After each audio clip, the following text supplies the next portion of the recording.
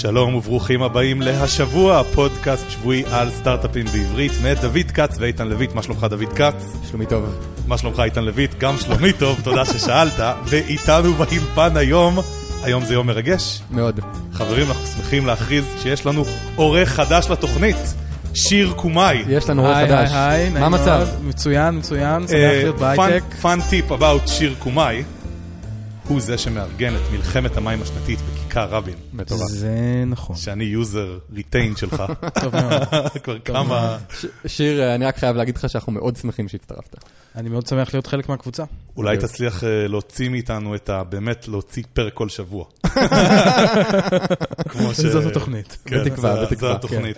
ושיר גם עושה סדרת רשת. He's shipping shit. He's shipping stuff. הוא עושה סדרת רשת על... איך קוראים לה? קוראים לה מביך. אני עושה אותה עם אחותי. אנחנו כותבים ומשחקים בה. והיא סדרה מאוד מביכה, על דברים מאוד מביכים. מגניב. ואנחנו נשים לינק ל... בערך כמו התוכנית שלנו, היא קצת מביכה. אנחנו נשים לינק באימייל לתוכנית. מעולה. מעולה, אז על מה אנחנו מדברים היום? היום אנחנו מדברים, חברים יקרים, על מכירות. מכירות.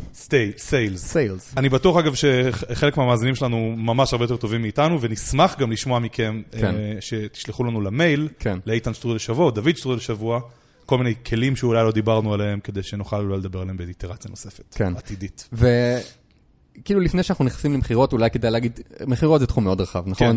זה עולם ענק. ואנחנו לא מדברים על כל עולם המכירות. נכון. אנחנו מדברים על early stage startups, נכון? מכירות ראשונות. אנחנו לא מדברים על נגיד איך להקים צוות מכירות. נכון. אנחנו לא מדברים על המקצוע איש מכירות. נכון. נכון? אנחנו מדברים על איך אנחנו בתור פאונדרים מתחילים לעשות מכירות. אנחנו גם לא מדברים על מכירות כזה אוטומטיות באתרי e-commerce. אנחנו מדברים על מה שנקרא מכירות high-touch. מכירות שבדרך כלל מערבות פגישה של אחד מהאנשים בסטארט-אפ עם לקוחות פוטנציאליים. זה אגב נקרא high-touch, יש low-touch, zero-touch. שאולי נסביר את זה שנייה, ש-low-touch sales זה sales שמעורב בהם מעט מאוד זמן אדם. בגלל זה נקרא low-touch, ו-high-touch זה הרבה זמן אדם שמעורב במכירה. אני חושב שעוד דבר ששווה לדבר עליו, זה שבגלל שאנחנו מדברים על סטארט-אפים בשלבים מוקדמים, ובגלל שמכירות זה לדבר עם לקוחות, אז התחום הזה מאוד מתערבב עם מה שנקרא Customer Development ו-Research, של בכלל להבין מי הלקוח שלך. מעולה, שזה הנושא הראשון שלנו. זה הנושא הראשון שלנו. בפרק הזה אנחנו הולכים לדבר על 3 נושאים סביב מכירות. Customer Development, לידים, ואיך לנהל את תהליך המכירה עצמו, מה שאנחנו קוראים לו The Engagement. אז יאללה, בוא נתחיל. אז Customer Development. אוקיי, אז מה זה Customer Development? Customer Development זה סוג של כזה חצי מכירות, חצי אסטרטגיה, שאתה חושב שיש לך מה למכור, אבל בעצם עדיין לא מכרת לאף אחד. אחד מהדברים הטובים לעשות זה לקבוע פגישות מכירה, לבוא להציג את המוצר ולנסות לסגור עסקה. אבל כשאתה עושה את זה, שאתה חברה מפותחת ואתה כבר יודע בדיוק מה לעשות, אז אתה יודע ממש מה אתה מוכר. כשאתה עושה את זה שאתה חברה צעירה, אתה כזה חצי מנסה למכור, חצי בכלל מנסה להבין אם יש לך מה למכור. שזה גם משפיע על התהליך, נכון? התהליך נראה שונה. אתה גם שואל הרבה שאלות, מה הבעיות שלך, איך אני יכול לעזור, כל מיני דברים כאלה. אז אני הייתי אומר, Customer Development זה בעצם התהליך שבו אתה מנסה למכור מוצר לפני שיש לך מוצר, כדי לדעת שזה המוצר שאתה הולך לפתח, כי יקנו אותו. נכון? כן, כאילו, זה בעצם מחירה של מוצר שלא קיים, כדי בכלל לדעת אם אתה בכיוון או לא. נכון, ובין השאר זה גם עוזר לך ממש לזקק, בגלל שאתה מדבר כל הזמן עם לקוחות, זה עוזר לך לזקק ולהבין מה אתה בעצם מוכר. מה הבעיות שלהם, למי אתה מוכר, איך הם מדברים על הבעיות שלהם. אתן לך דוגמה, מתן נתנזון, מאימפקט, שהם בונים מערכת לניהול מסעדות. כן. הם בעצם דיברו עם 200 בעלים של מסעדות, וכתוצאה מהשיחות האלה, שזה סוג של שיחות מחירה, כלומר, דיברו איתם על הבעיות שלהם ועל הצרכים שלהם, הם הבינו מה הם הבעיות הבאמת כואבות, כן. והם הגיעו למצב שכשהם באמת כבר באו לסגור עסקה, אז הם שלחו ללקוח, כאילו, הסבר של מה הבעיה שהם פותרים, ותוך כמה דקות רשת של מסעדות גדולה חזרה אליהם וסגרה איתם עסקה, על בסיס מצגת, כלומר, לא עליהם עוד את המוצר. נכון. תראה איזה עוצמתי זה, להבין את הלקוחות שלך, כן. להבין את הבעיה שיש להם, ולדבר איתם בשפה, בדיוק בשפה שהם מבינים, זה פשוט הופך את כל תהליך המכירות לקל. לגמרי. זה גם הופך את תהליך הפיתוח של המוצר להרבה יותר קל, כי אתה יודע מה אתה מפתח. לגמרי, וזה יצא מהתהליך Customer Development, נכון? נכון. דיברו עם 200 מסעדות, הבינו את הבעיה, סגרו עסקה. נכון. אוקיי. בהקשר הזה, אבל אני חושב שכדאי שנתייחס פה לאיזושהי טעות מאוד נפוצה, שאני ראיתי הרבה חברות עושות, וגם אני עשיתי אותה בעברי. שזה להיות זול, או לתת את המוצר שלך בחינם. כן. כי זה מאוד קל לחשוב, להגיד, עוד אין לי מוצר, אני עוד חדש, אני עוד טרי בשוק, למה שאני עכשיו אבקש כסף על המוצר שלי? ומה שפה אני חושב שכדאי שנדבר עליו, זה האם זה נכון? האם זה נכון לתת מוצר בחינם? נגיד עכשיו אימפקט כזה. כן. האם אתה חושב שהם צריכים לתת את המוצר בחינם? ממש לא.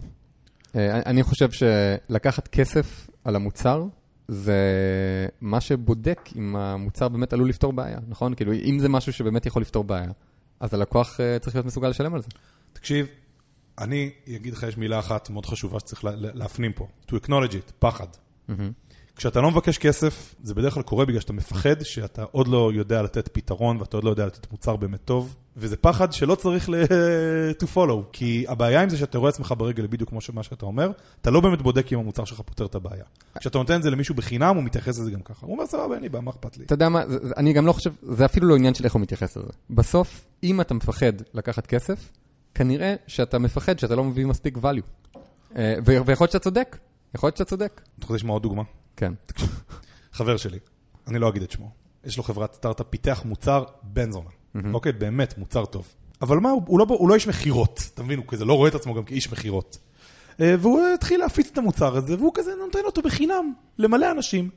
ולחברות גדולות הוא לוקח קצת כסף, גם קצת כזה. והחברה לא הצליחה להתרומם, לא הצליחו לגייס כסף, לא הצליחו להתרחב, וגם הלקוחות הקיימים לא התייחסו אליהם ברצינות. יום אחד הוא עשה את הסוויץ' ואמר, אין יותר חינם. אין, אנחנו עושים משהו שהוא valuable. והוא התחיל לבקש הרבה כסף מהחברות הגדולות, ומסטארט-אפים גם כסף. אמנם לא כמו החברות הגדולות, אבל גם כסף. מה שמדהים, זה שכל מישהו פחד שלא ישלם לו, שילמו לו, ובאהבה. עכשיו, זה לא היה פשוט. הוא אמר להם, חבר'ה, יש לכם 30 יום. עברו 30 יום, הוא סגר להם את המוצר. ואז הם חזרו אליו. ואמרו לו, אנחנו רוצים את המוצר. והלקח מזה, שבכלל לא כדאי להיכנס לדינמיקה של לתת למישהו את המוצר שלך בחינם.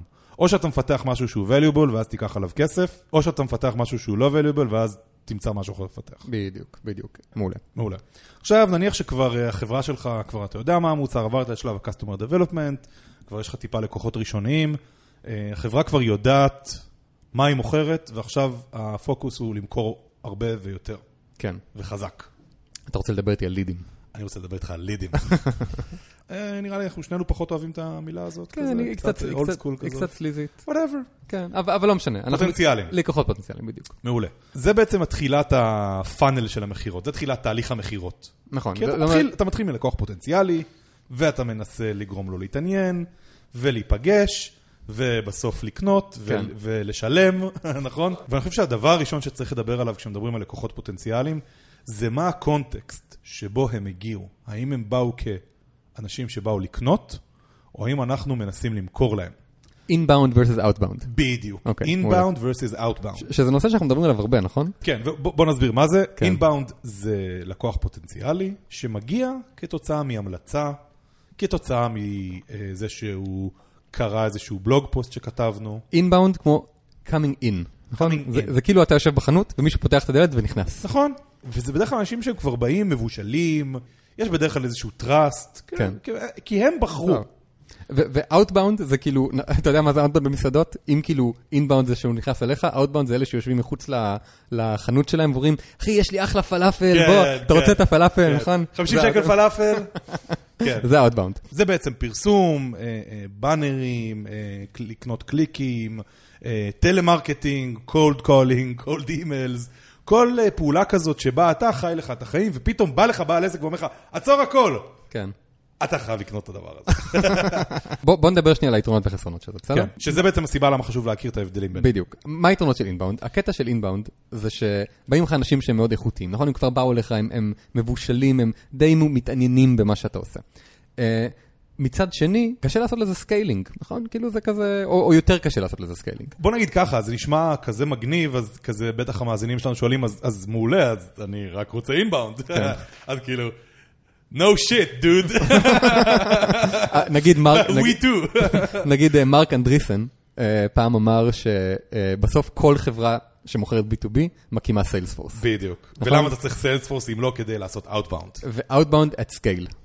בסוף סקייל זה outbound, שזה היתרון שלו. אבל יש גם דוגמאות שחברות מגיעות לסקייל לא רק גם באינבאונד. בהתחלה, נכון? אתה לא תהיה חברת ענק, אבל אתה יכול להגיע למחירות שגם $1,000,000, נגיד, באפר נגיד. אני חושב שהאבספוט זה הפוסטר בוי של האינבאונד, הם כזה, they coined the term, הם המציאו את המושג הזה, והם עוד מעט הולכים לעשות IPO. כן. חברה שכאילו כל הקטע שלה היה אינבאונד. נגיד קודם אמרת לי שבאפר הגיעו ל-revenues של $1,000,000 רק על אינבאונד? ל-100,000 לקוחות הראשונים שלהם, לא יודע מה... 100,000 לקוחות, מעולה. רק מבלוג פוסטים וקונטנט מרקטינג. יש את איריס שור, לדוגמה מתקיפי, יזמית מדהימה. היא גם כן עושה מלא קונטנט מרקטינג. נכון, כותבת תכנים שמתכנתים קוראים, וכך הם מגיעים אליה. אז inbound versus outbound, סבבה, יש לכם שתי שיטות. או שאתם גורמים לזה שאנשים יגיעו אליכם בצרכים מתוחכמות, קשות יותר, או שכאילו עכשיו אין לכם מה לעשות, יאללה, צריך לקוחות, מה עושים? פרוספקטינג, שזה ההתחלה של האוטבאונד. פרוספקטינג זה לנסות לאפיין את הלקוחות שאתה מחפש בצורה מאוד מדויקת. נכון, אתה תגיד לעצמך, אוקיי, אני מחפש חברה שיש לה תקציב כזה וכזה, שמתאימה ככה וככה, נכון, ואז אתה ממש ממפה. איפה להתחיל לחפור? איפה להתחיל לחפש? נגיד ברהיטים עשית פרוספקטינג? בטח, ברהיטים... אז תביא איזה דוגמה. תביא איזה דוגמה של פרוספקטינג. אז ברהיטים ישבנו על דפי זהב ועל גוגל ועל כמעט כל דאטה סורס שמצאנו, על TCO, כל מיני אתרים כזה שיש בהם רשימה של עסקים. ורק גם שנייה כדי שווה להגיד, רהיטים זה חברה שהיה לה כמה מיליוני שקלים של מחזור שנתי, נכון? כן, והיה לנו כמה מאות לקוחות. דוגמה אחת מהדברים שזה פרוספקטינג, אוקיי, בוא ניקח איזה תת נישה, נגיד אמרנו, אוקיי, ארונות. והתחלנו להבין מי הם השחקנים הגדולים, מי הם העוגנים בתחום, מי הם הקטנים יותר. בצורה של רשימה שעכשיו אפשר להגיד, אוקיי, סיימתי את שלב ה-research, שלב ה-prospecting, עכשיו אני הולך לתפור את האקסל הזה, ולהתקשר להמון אנשים. שזה מביא אותי קצת לקטע הבא של הילדים, נכון? מה שנקרא פייפליין. מה זה פייפליין? פייפליין זה, יש לך הרבה אנשים, לקוחות פוטנציאליים, ויש לך איזשהו תהליך מחירה.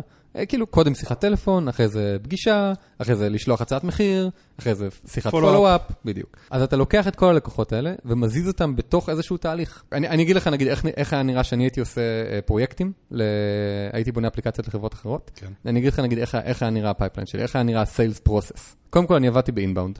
אז אנשים הרימו טלפון ואמרו, היי, אנחנו רוצים אפליקציה. אמרתי, מעולה, בוא נעשה פגישה. בפגישה, התהליך שלי היה להתחיל לנסות לעזור לבן אדם. פשוט כאילו, היי, מה אתה צריך?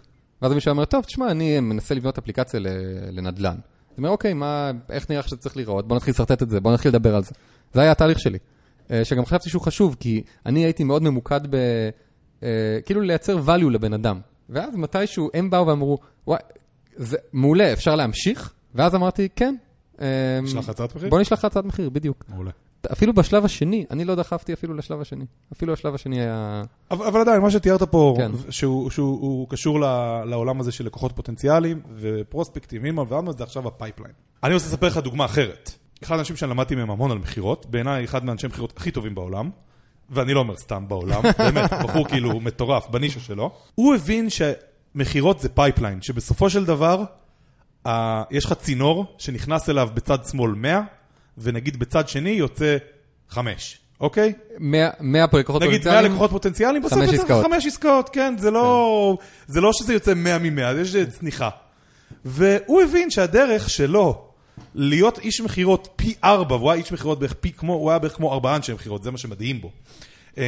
להיות איש מחירות פי 4 יותר טוב מאחרים, מה אתה צריך לעשות? להגדיל את הפייפליין שלך פי 4.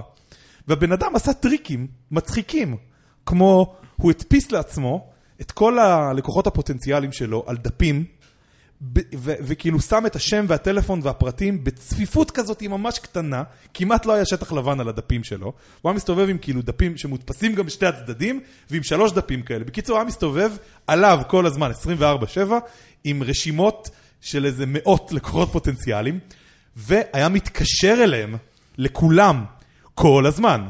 עכשיו, זה בקטע הזוי, לפעמים הייתי עובר ליד השירותים, והייתי שומע אותו מדבר עם לקוח. כאילו, באמת. או הוא היה נוסע באוטו, מדבר עם לקוח אחד, ובממתינה עם השני, ממש כאילו... עכשיו, זהו, זה בן אדם שמחר לעסקים קטנים, זה לא בדיוק סטארט-אפ, אבל עדיין למדתי מזה, שתראה מה זה, בן אדם בא והגדיל לעצמו את כמות הלידים, את תחילת הפייפליין. עבר גם מהר לשלב השני, כלומר, כל הזמן התקשר לאנשים, כל הזמן קידם את הפייפליין. זה מה שהוא עשה כל היום. והוא פשוט היה איש מחירות מפלצתי. ואני אומר לך, ניסינו לגייס אנשים יותר טובים ממנו, לא הצלחנו להגיע למישהו שהוא רבע ממנו. רבע! טוב, עכשיו אני רוצה לדבר איתך על האינגייג'מנט, אוקיי? מה זה האינגייג'מנט? האינגייג'מנט זה שהלקוח מעוניין, אוקיי? הוא מקדיש לך זמן, הוא רוצה אולי את המוצר, ואתה מנסה לנהל פה זה תהליך מחירות ואיך עושים את זה, אוקיי? אז הנושא הראשון, שאני חושב שהוא סופר חשוב, זה לנהל את התהליך של המחירה מתוך מקום של לייצר value ללקוח לפני העסקה, לפני שסוגר את העסקה. אתה יודע מה אנשים שונאים? מה? להרגיש שמוכרים להם. נכון. אנשי המכירות הכי טובים לא מוכרים בכלל. בדיוק, לעזור ללקוח. נגיד שאתה חברה שעושה ייעוץ לארכיטקטורת קוד, נגיד, אוקיי? ובאה איזו חברה מבקשת לך הצעת מחיר. בוא, תגיד לי כמה כסף אני צריך לשלם לך בשביל שתסתכל על הארכיטקטורת קוד שלי ותן עצה. עכשיו, אתה יכול לבוא ולעשות מצגת על, תשמע, זה כל הלקוחות שלי וזה כל הדברים שכבר עשיתי בעבר, או שאתה יכול לבוא ולהגיד, בוא, תראה שנייה את הארכיטקטורה שלך, בוא נראה שנייה מה קורה. הנה, קח כמה עצות. תקשיב, זה נראה לי לא סבבה, אתה צריך לשפר פה, אתה צריך לשפר שם. כן. אני חושב שהתהליכי מחירה הכי טובים באים מהמקום הזה. אבל יש גם משהו שחשוב להגיד פה, שזה לא טריק, אוקיי? אתה לא בא ואתה אומר, אוקיי, אני אנסה ללמד אותו, אבל בעצם אני מנסה למכור. צריך אותה על אמת. נכון? זה על אמת. אתה באמת בא לעזור. ולפעמים אתה תמכור, ולפעמים לא. וזה סבבה. אתה באת לעזור. זה איזשהו גבול עדין בין, אתה לא בא כזה, אני לא רוצה למכור, נכון? אתה רוצה למכור. אני רוצה להגיד לך עוד איזושהי נקודה. סבבה? סטארט-אפ יכול למכור על ויז'ן. אתה יודע מה, אני מדבר הרבה פעמים עם סטארט-אפים. הם שואלים אותי, איך אני מוכר? מה, אני צריך להגיד איזה פיצ'רים יש לי, או כאילו מי הלקוחות שלי? והרבה פעמים השיחה סובבת, שמה, אתה סטארט-אפ. עזוב, אין לך פיצ'רים, כי בקושי בנית משהו. אין לך לקוחות, בדיוק כאילו הקמת את עצמך. אז איך תמכור? אתה תמכור על חזון. אתה תבוא ותתאר לחברה איך אתה הולך לפתור להם בעיה שהיא בעיה קשה וכואבת ולא פתורה, ואתה יודע איך לפתור אותה. אתה חייב להיות מסוגל להרביץ סיפור שהוא משכנע על איך אתה הולך לתקוף להם איזה בעיה קשה, משהו קשה, שהם עכשיו כל כך טוב, שרק מזה שסיפרת להם את זה, ומזה שאתה נראה רציני, הם הולכים להכניס יד לכיס ולהוציא כסף ולשים על השולחן. ופה אמרת משהו שהוא לדעתי מאוד חשוב, אחד הדברים שלמדתי לאורך הדרך במכירות, זה שאתה חלק מהמכירה. בגלל זה הם רוצים לראות מולם בן אדם רעב, passionate, שמתלהב על מה שהוא עושה, שמבין במה שהוא עושה, שהוא אמין, שהוא חכם. שזה רק דברים שקשה לזייף. כי הם רוצים לראות שאתה תהיה מסוגל גם לייצר את לממש את הוויז'ן הזה, נכון, בגלל זה, בדיוק, זה חלק מזה. כן, כאילו, נכון, כל אחד יכול לספר סיפורים. וגם צריך להרגיש שהבן אדם אשכרה הולך לעשות את זה. אמרת עכשיו נקודה חשובה, להרגיש. כן. זה ברגש. יש גם עניין לוגי של דיו דיליג'נס, אבל יש גם המון עניין של להרגיש שהבן אדם שמה. מעולה. רק, אתה יודע, אני שנייה יוציא פה משהו שהוא לדעתי actionable, שזה לא לפחד למכור על ויז'ן. אם אתם פותרים בעיה כואבת, שצריך אותה, אל תפחדו להגיד, תקשיבו, זאת הבאה, ואנחנו פותרים אותה, ואנחנו רוצים כסף. מעולה. נקסט. חברות גדולות. אנחנו רוצים שווה לדבר על חברות גדולות? נכון, כי חברה גדולה זה שונה מחברה קטנה. כן. נכון, בחברה קטנה יש לך זה בעל הבית, אתה בא, פוגש, לוחץ את היד, זהו. נכון? בחברה גדולה יש לך היררכיה ארגונית, יש מלא אנשים, יש כאילו... פוליטיקה. יש פוליטיקה, יש בכלל מלא, הם בכלל מנסים לקדם איזה 17 דברים במקביל. כן, אולי זה לא על הציר הקריטי שלהם, מה שאתה מנסה למכור להם. כאילו, זה מסובך. בדיוק. ופה יש מושג שנקרא working the hierarchy, אני מאוד אוהב את המושג הזה, ו-champion, שבגדול זה אומר, שכשאתה בא למכור לארגון גדול, קודם כל כך בחשבון שזה חצי שנה סייקל של מחירה, ואתה צריך למצוא לך קודם כל מישהו מבפנים שיהיה הצ'מפיון שלך, שיהיה בן אדם שממש מאמין בך ובמוצר, והוא דוחף את זה בתוך החברה. והוא גם בדרך כלל ייתן לך טיפים על תדבר איתו, תדבר אישם. דבר שני זה working the hierarchy, כלומר, אתה צריך לא רק שיהיה לך את הבן אדם, אז בעזרתו אתה צריך להבין מה היררכיה הארגונית. מי הבוס? מי הבוס של הבוס? מי היועצים של הבוס? מה תהליך קבלת ההחלטות? מי מקבלי ההחלטות? מי מקבלי ההחלטות? אני אגיד לך עוד משהו מעניין על זה, שהרבה פעמים בחברות גדולות, בשביל להעביר את העסקה, אתה צריך לגרום לזה שהרבה אנשים יסכימו. כן. ואם בן אדם, לפעמים זה יש מצב שאם אפילו אחד רוצה להפיל, אז הוא יפיל. כי להפיל זה קל. וזאת הנקודה, ובגלל זה גם יש את העניין הזה של working the hierarchy. כן? כי אתה בסוף צריך לייצר רצון. alignment ארגוני. בדיוק. אתה צריך לייצר רצון לעשות עסקה סביב הרבה אנשים בתוך הארגון. זה לא אחד, זה 5 אנשים שונים צריכים לרצות לקנות. אמרת משהו נכון, שזה בכלל צריך להזכיר, מוכרים רק למקבלי החלטות. נכון. נגיד, אני עשיתי את הטעות הזאת כמה פעמים. שהיה לי את החברה שלי לבניית אפליקציות, שלפעמים הגיעו לאנשים שהם לא היו מקבלי החלטות. נגיד, המנהל ביקש מאיזה מישהו שעובד, לך תמצא חברה שבונה אפליקציות. ואז הבן אדם בא ונפגש ומדבר, אבל בסוף כאילו, זה לא יוצא. ואז אתה כאילו, אתה לא יכול לעקוף את הבן אדם שאתה כבר בקשר איתו, אתה כבר מדבר איתו, אז מה אתה תעקוף אותו? זה באמת, זה טעות אסטרטגית, חברים. אם כאילו אתם נכנסים עכשיו בקטע של מכירות, תכירו את זה. צריך לדעת למי למכור. Find the decision maker and only him. אל תתפשרו. מעולה. אדיר. הגענו לסוף הפרק. על מה דיברנו היום? דיברנו על Customer Development. דיברנו על Customer Development. דיברנו על לקוחות פוטנציאליים, על לידים. דיברנו על איך לנהל את תהליך המחירה. פייפליינים, פגישות, לייצר value ללקוח. Decision makers. אני רק רוצה להזכיר לכם שאם כרגיל הולכים להיות לינקים באימייל, לינקים לכל מיני דברים שדיברנו עליהם. אם אתם רוצים להצטרף לאימייל, אז אם תלכו לאתר שלנו שבוע.net, אז מתחת לכל פרק יש כפתור כזה של להצטרף לאימיילים. עוד דבר שיהיה ממש מגניב זה אם תיתנו לנו דירוג באייטיונס, אם אתם משתמשים באייטיונס בשביל לשמוע את התוכנית, דירוג יהיה אדיר. וזהו, אני רוצה להודות לך, איתן. אני רוצה להודות לך, דוד. ושנינו רוצים להודות. לשיר. שיר קומאי! אין בעד מה. הקהל מריע. שיר, כמו שאמרנו, עורך חדש שלנו. אני גם רוצה לתת תודה קצרה לאסף סהר, ולמי שיקראו לנו את שיר, אורי אביב. חברים, תודה רבה שיש שבוע טוב. תודה שיש שבוע מעולה. יאללה ביי.